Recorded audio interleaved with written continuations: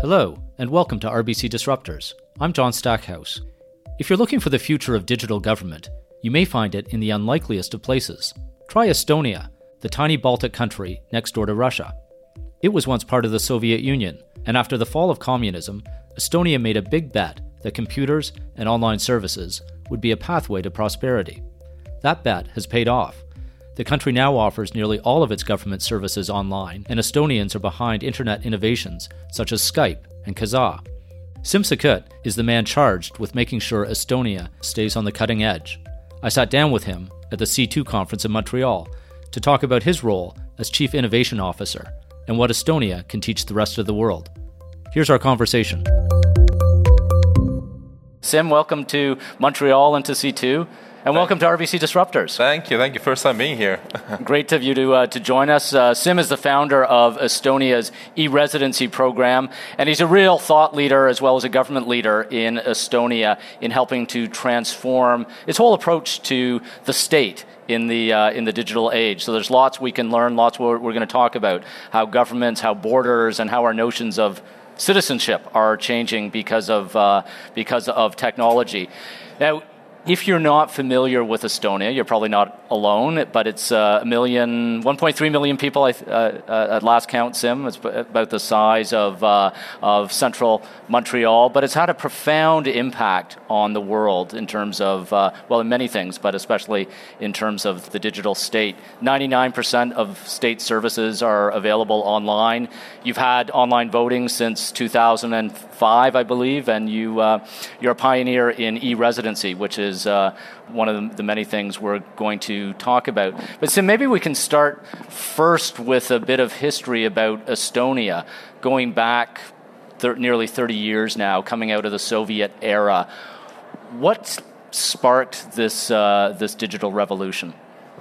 Well, there's a few things there. So, first of all, as we were coming out exactly from a totally different regime, then 1991 was when we restored our independence, and we had to reboot the whole country, essentially, right? Rebuild the economy, go all the way to market economy foundations, rebuild the democracy, governance, the whole thing.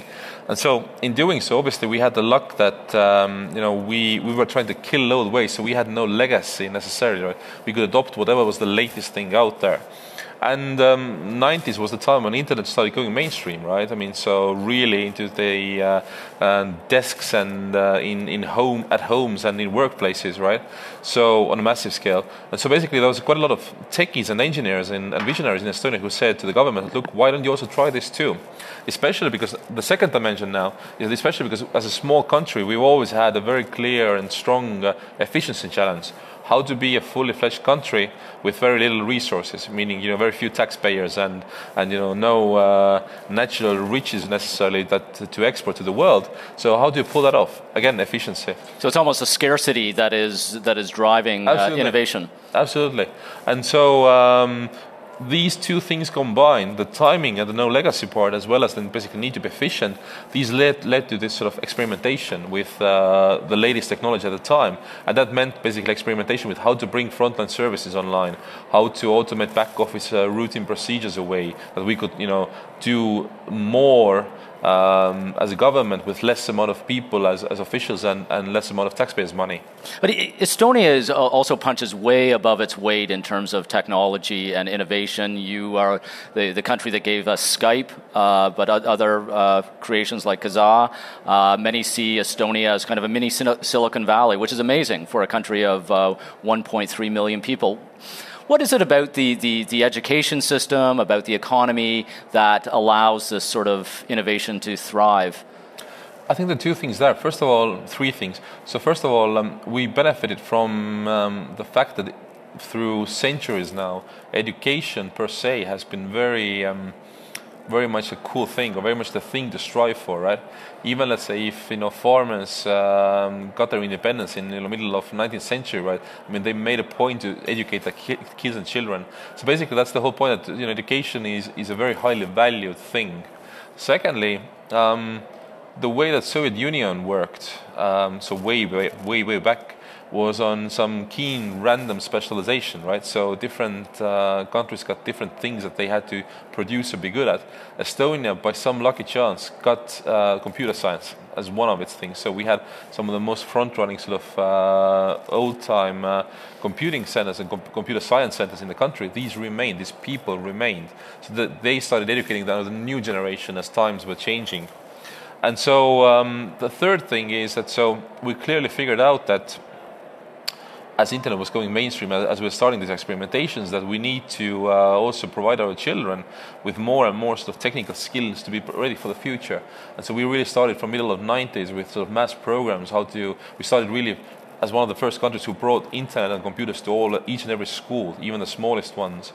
And then sort of you're building a curriculum from all the way to coding and stuff from that. So it's been a conscious effort to basically get kids to learn these sort of skill sets and to do more with it.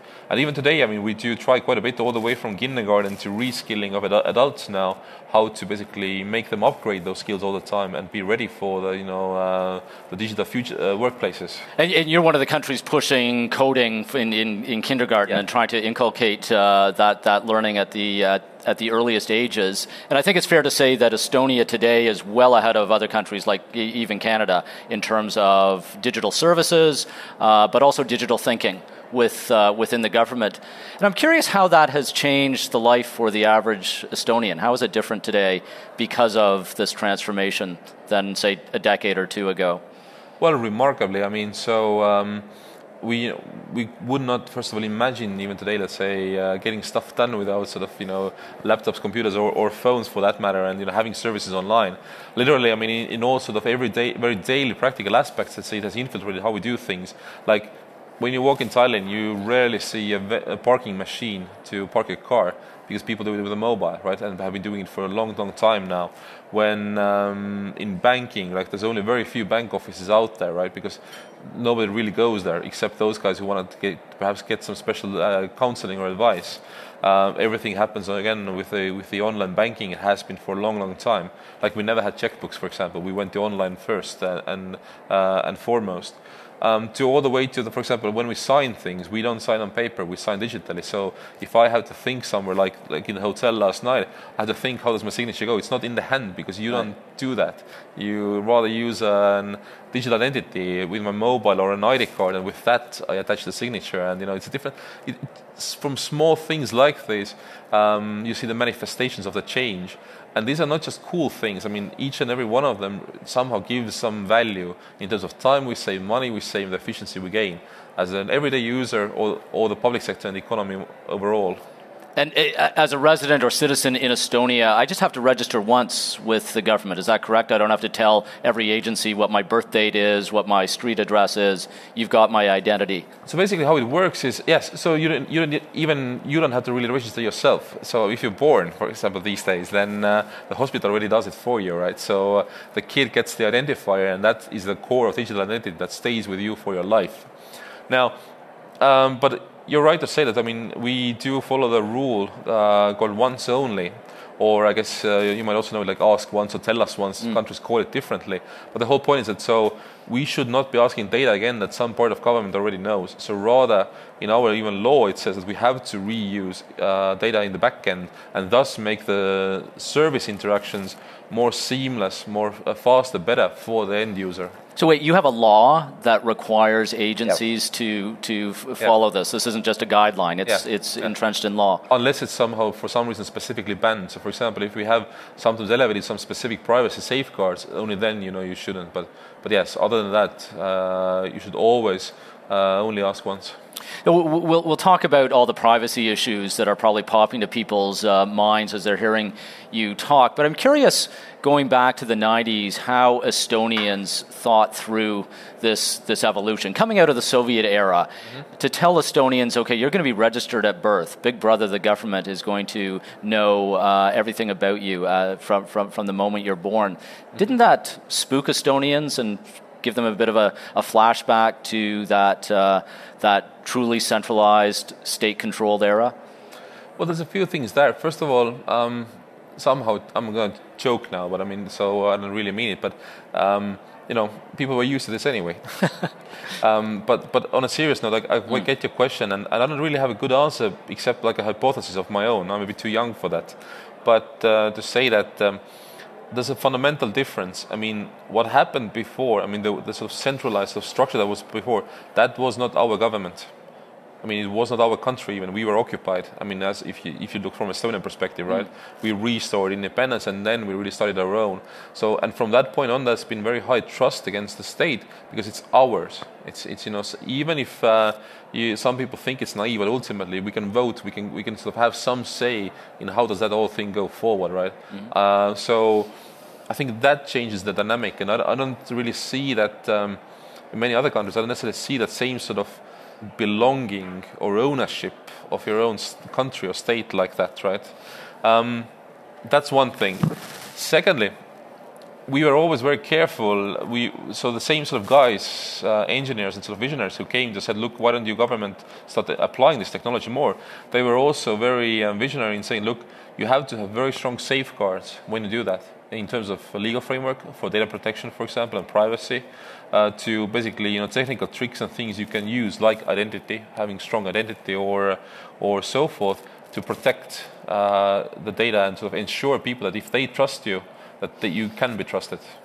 How have people's lives improved, or maybe gone more negative because of these changes over the last decade?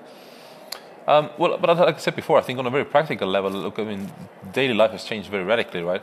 So, but if you see from privacy point of view, possibly, then we clearly see that people have gotten more conscious of that, right? So, and that hasn't really changed their attitude towards governmental digital services or digital public services, but rather in a sort of private space, let's say. So the stuff that they do online and the data that they share in their private lives, right?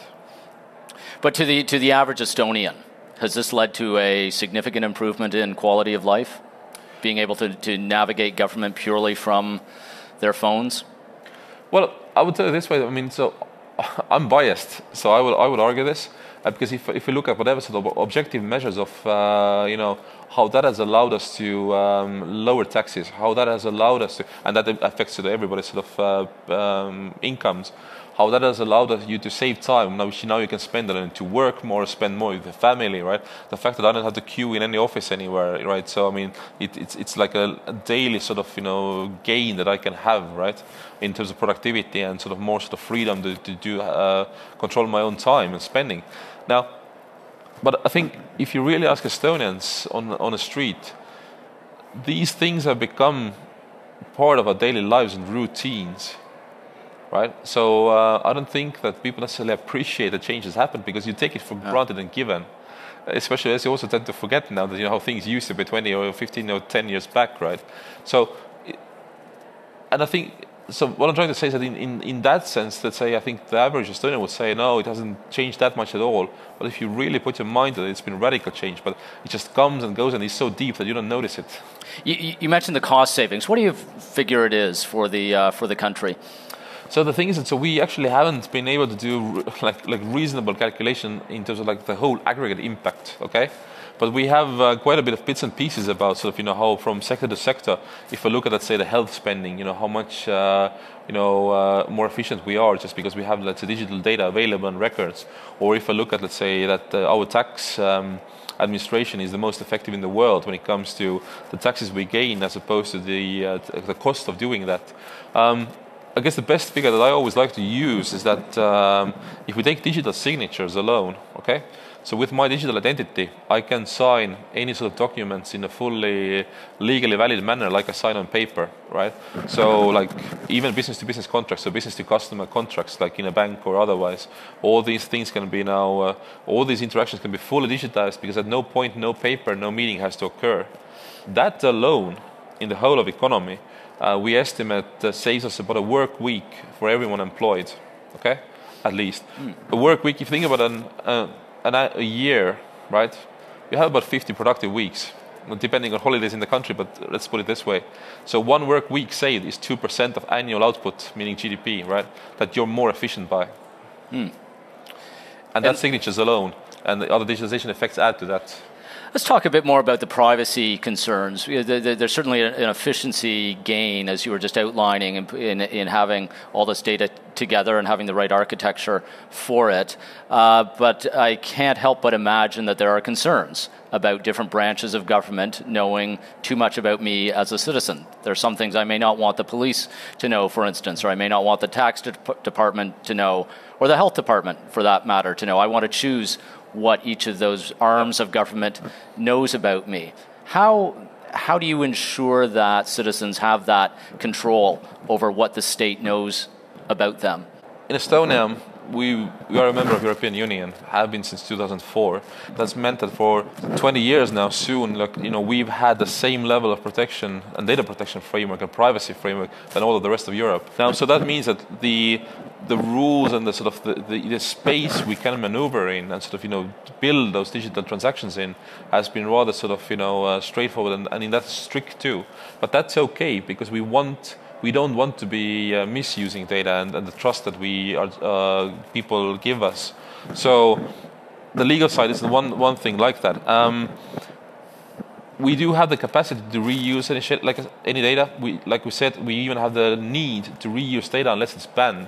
But all those things are agreements. So basically, all those sort of data sharing will happen and reuse will happen within boundaries defined by law. Let's say law defines what police can have access to. Law defines what medical doctor can have access to in terms of data sort of sources, right?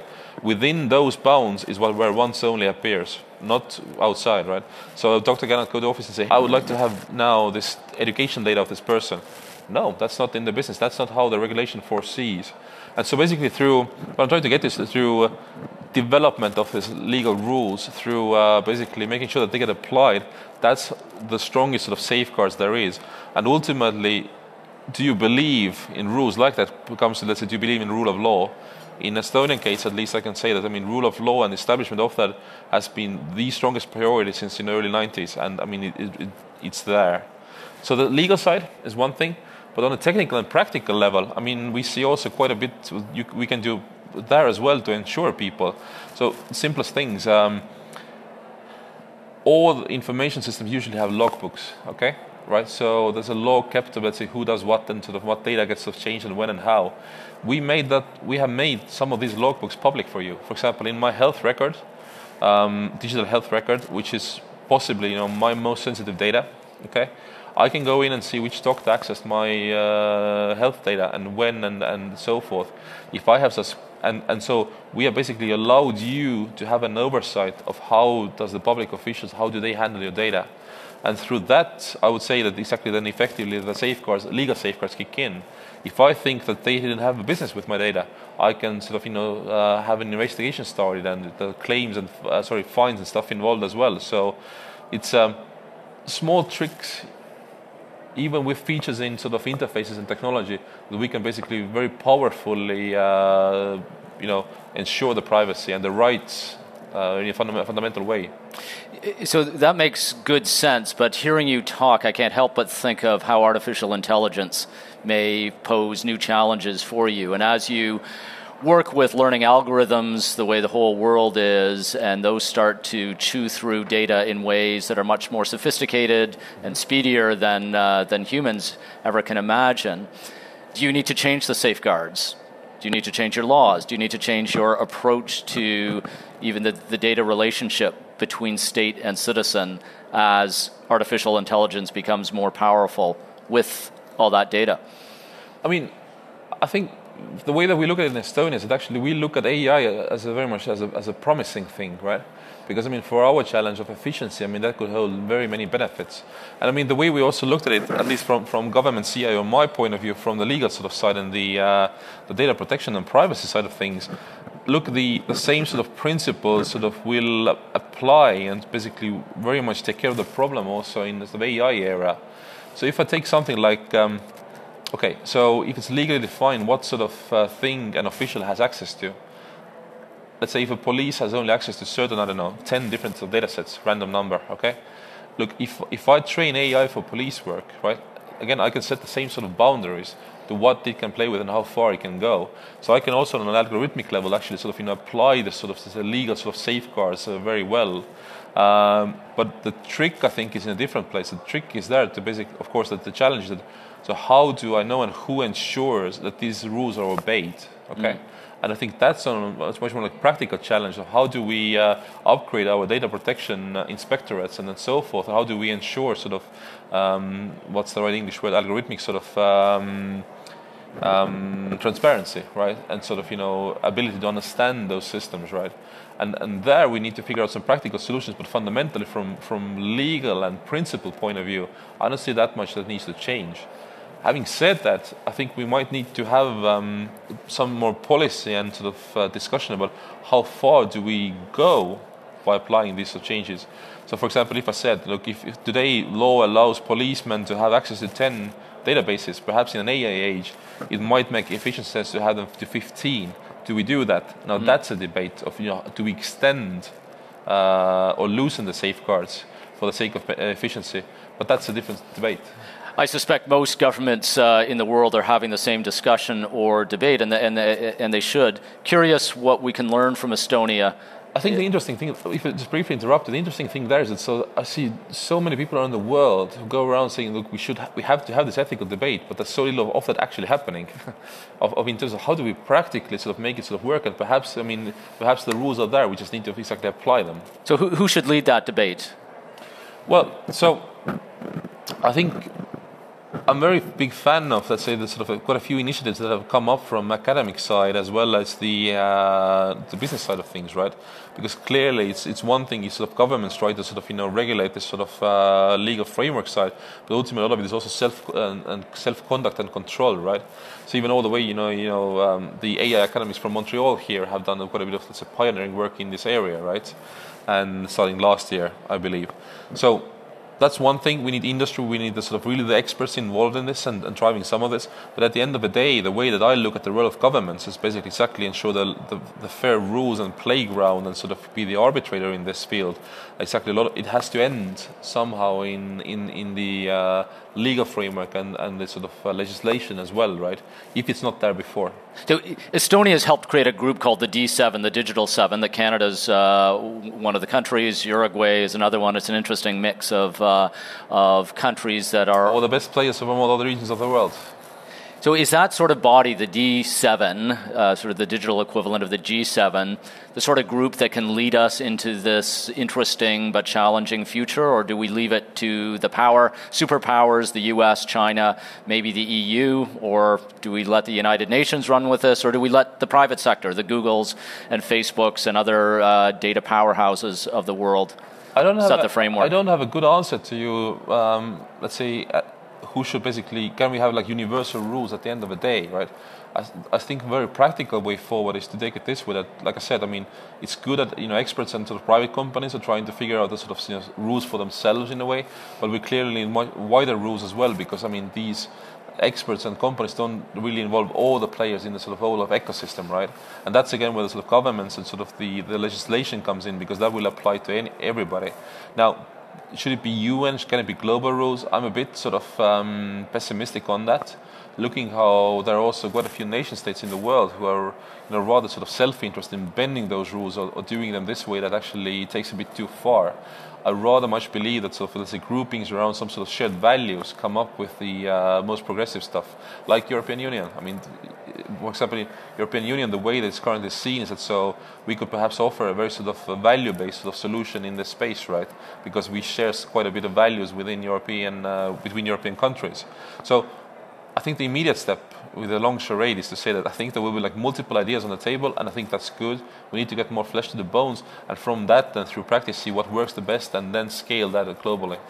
Tell us a bit about where you think Europe is going in terms of data governance, digital governance more broadly, and maybe speak specifically to the GDPR, the General Protection of Data Regulation that is coming into effect tomorrow, May 25th. Curious how that's going to play out in Estonia and more broadly across Europe, and where you see Europe going over the next few years in terms of digital governance.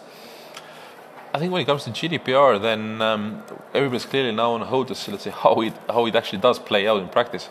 the principles that GDPR is based on, and sort of the directions that sort of it includes, they are very widely supported in Europe, right? And sort of I would also argue very much clearly in the right direction, because we want to live in a digital society where we also don't hurt the fundamental rights of people. Now, having said that, I mean, there's a lot of practical devils in the details, right? And so how it plays out. And in that sense, there's quite a lot of those details still have not been agreed even on European level, right? And so there's like an ongoing body of work that our data protection inspectorates and sort of other experts have to do. Now, when it comes to Estonia and actually any country in Europe as well, I think it sort of works on two different levels. In Estonia, in the government sense, we don't envision something that much as an impact, because we've been following strong sort of data protection framework and moving in the same direction already before GDPR. In private economy, and especially for SMEs now, who perhaps before didn't really fall into the remit of data protection and sort of or didn't see their role too much there, now that they're being faced with strong fines and requirements for that, they are having quite a bit of adjustment challenge. But so in the wider economy, I think it might take even more time to really sort of see how it plays out. And so if you ask, let's see, what's the road ahead for the few years, I think my own view is that probably we will sort of have to see how GDPR plays out, and whether it needs sort of tweaking and adjustment or not.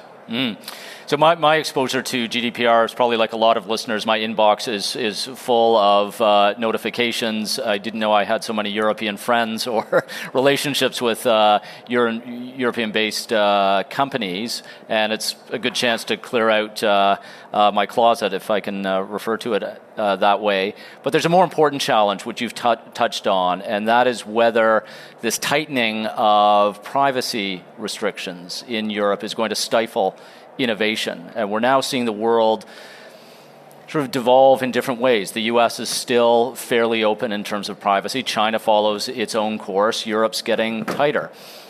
Is Europe at risk of driving innovation offshore to the US or China or other markets where it may be easier for those SMEs? Well, it's a value-based question you're asking, and I think the European answer is also very much value-based too, right? And that's to say that we don't want innovation at any price. We want basically innovation that actually also sort of preserves some sort of values and sort of ways of life that we believe in, right? So that's exactly to say that look, I mean, we don't want innovation, we don't want new digital services or products out there that, for example, violate people's privacy, right? Take it a bit too far. So in that sense, the innovation can still happen, but we want to sort of want the fruits of innovation to be within certain boundaries, right? And I mean, we do that in other spaces as well. If you take Estonia, for example, all the digital services we try to build in government, we try to build from a security by design approach. We already build them within some sort of boundaries of security rules and notions that we have, right, in order to really sort of make them the best secure as we can, or we think we can. And so that's to say that without those boundaries, I mean, yes, there might be more innovation quantitatively, but is it exactly the one that sort of people in our community, which is the whole Europe, right, want? No. But isn't the biggest concern in the public mind not the innovators, it's not the SMEs, it's the global platforms, it's the Facebooks of the world? We saw Mark Zuckerberg this week in Brussels getting a good grilling from elected officials, and Europeans have signaled very clearly that Europe is going to take a different approach. We'll see how that plays out with the global platforms. And I raise that skeptically because Europeans seem to have acted with their feet or their thumbs. They're staying with Facebook, no matter what the politicians say, because it's an excellent platform. It allows them to do things that they're very happy doing. And if there's a bit of a trade-off there for privacy, regardless of whatever regulations come out of Brussels, most Europeans are willing to make that trade. And the same would be true in the US and Canada and elsewhere. And to me, that's all right. And that's exactly, but I mean, it comes down to, let's say, is there also an alternative as a choice available, right? So basically, for example, if you take Facebook example, then, I would argue that not because of GDPR, but also for all the other reasons, I mean, their rules, their internal sort of, development rules and sort of conduct, for example, has changed quite a bit, right? Hopefully for the better. So that sort of change is all right.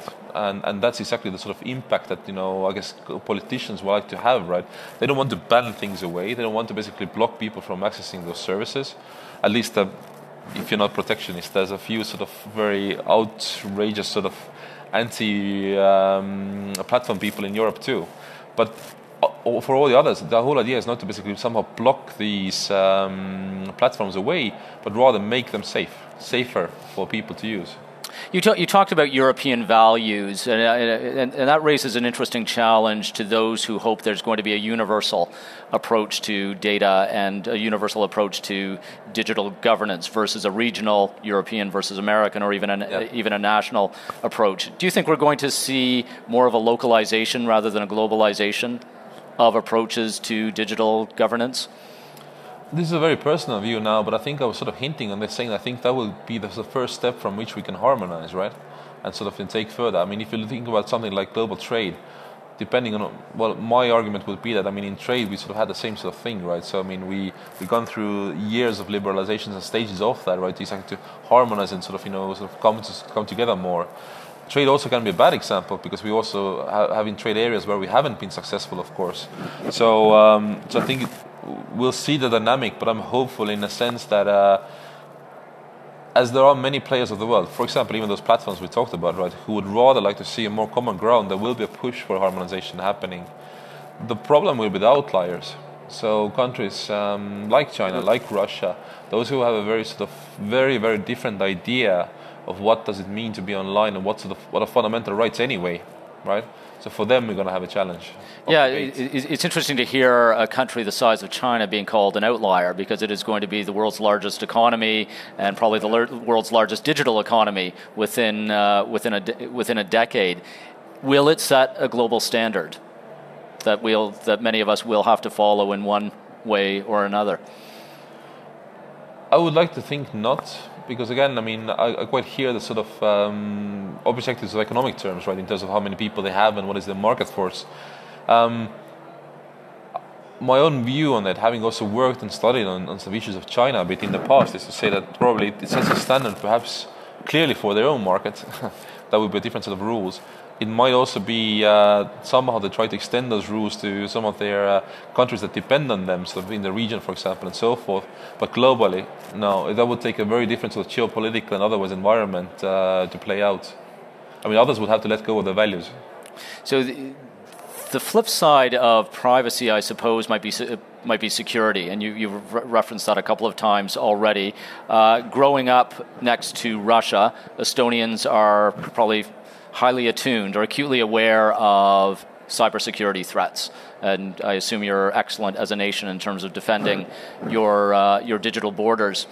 As the state becomes a greater and greater repository of people's data, sitting next door to a country that has a very good track record of digital subterfuge and a very good track record of crossing borders, digital borders, that is, how do you ensure that your cyber defenses are going to protect the people of Estonia when you're up against those superpowers of hacking?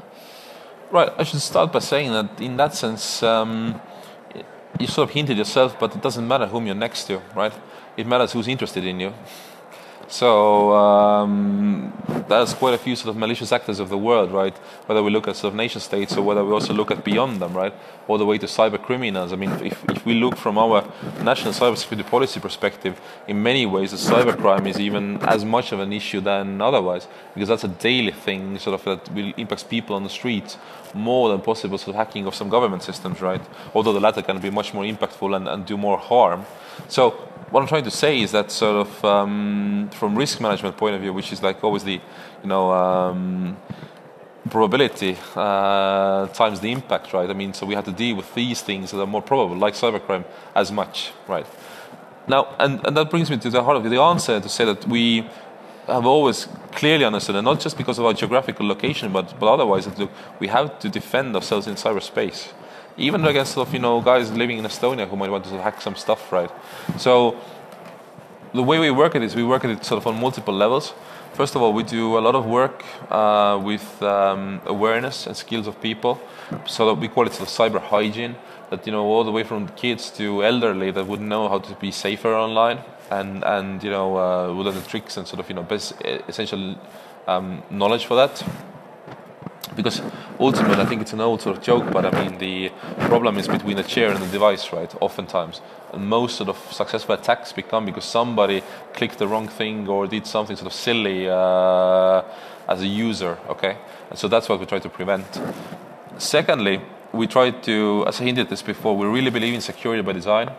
So the way that, at least in government, when we try to sort of design for systems, we have certain security standards and frameworks and sort of solutions we incorporate exactly to be as safe as we can.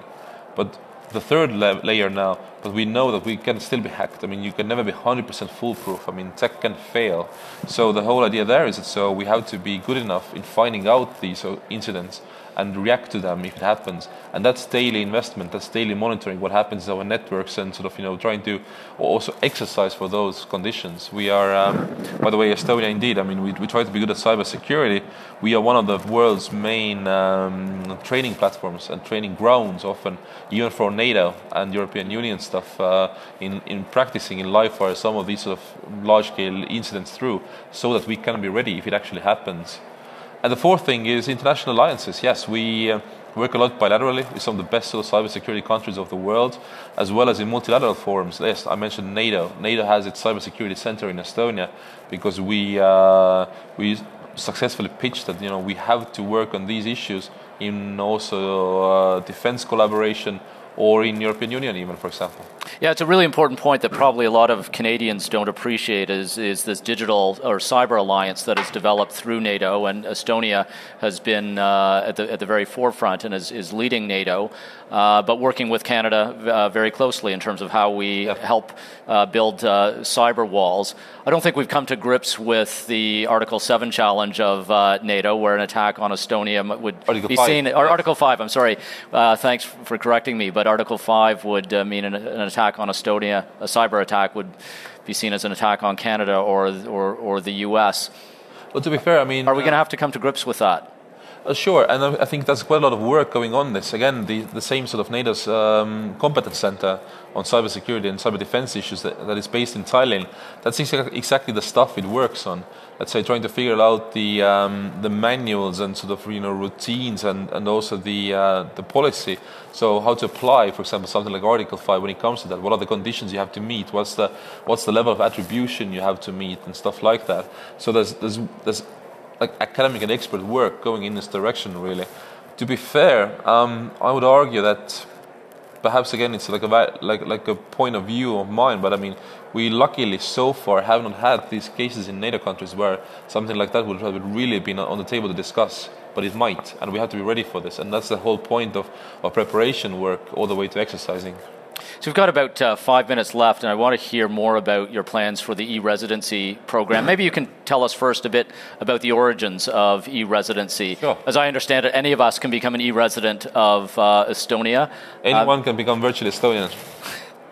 Yes, so the idea was very simple. So we don't make enough babies, okay?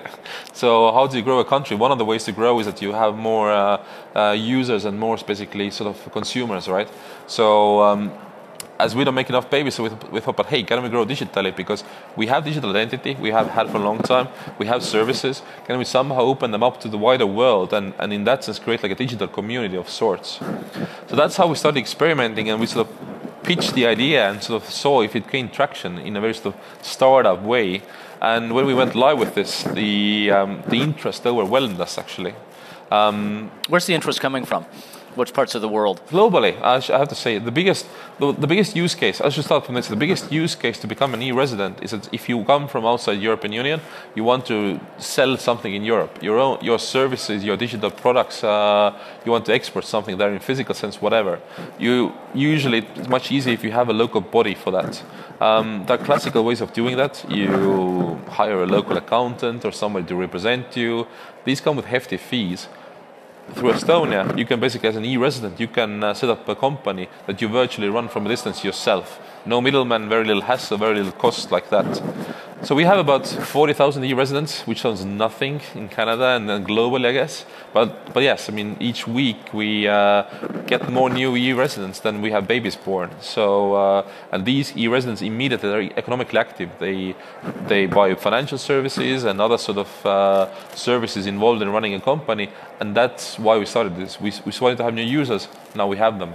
So I can see many of the positive aspects of that, especially for the e-residents, but also wonder, is that not going to be a channel for some dodgier characters, for money launderers and other people who don't want to show up on your shores physically? Absolutely good idea. Well, sorry, it's a good question in a way. That is why we go through quite a rigorous background check process. First of all, if you apply, we take time to really look into if we have any suspicion that you will be up to something shady, or you have been up to something shady in the past. You don't become an e-resident.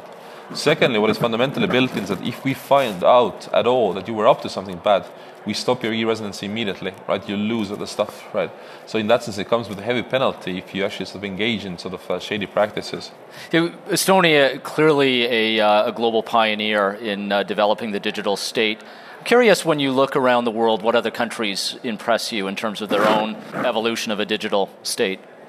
Well, there's about 10 or 15 countries around the world whom do we engage the most in, because again we see there's like an accumulated excellence sort of, or bold new plans that we try to learn from. In Estonia we are very eager to copy what works elsewhere, I mean, because that saves us time in reinventing the wheels. So for example, yes, the Digital 7 grouping we talked about, that Canada is also a member of, we talk a lot in that sense.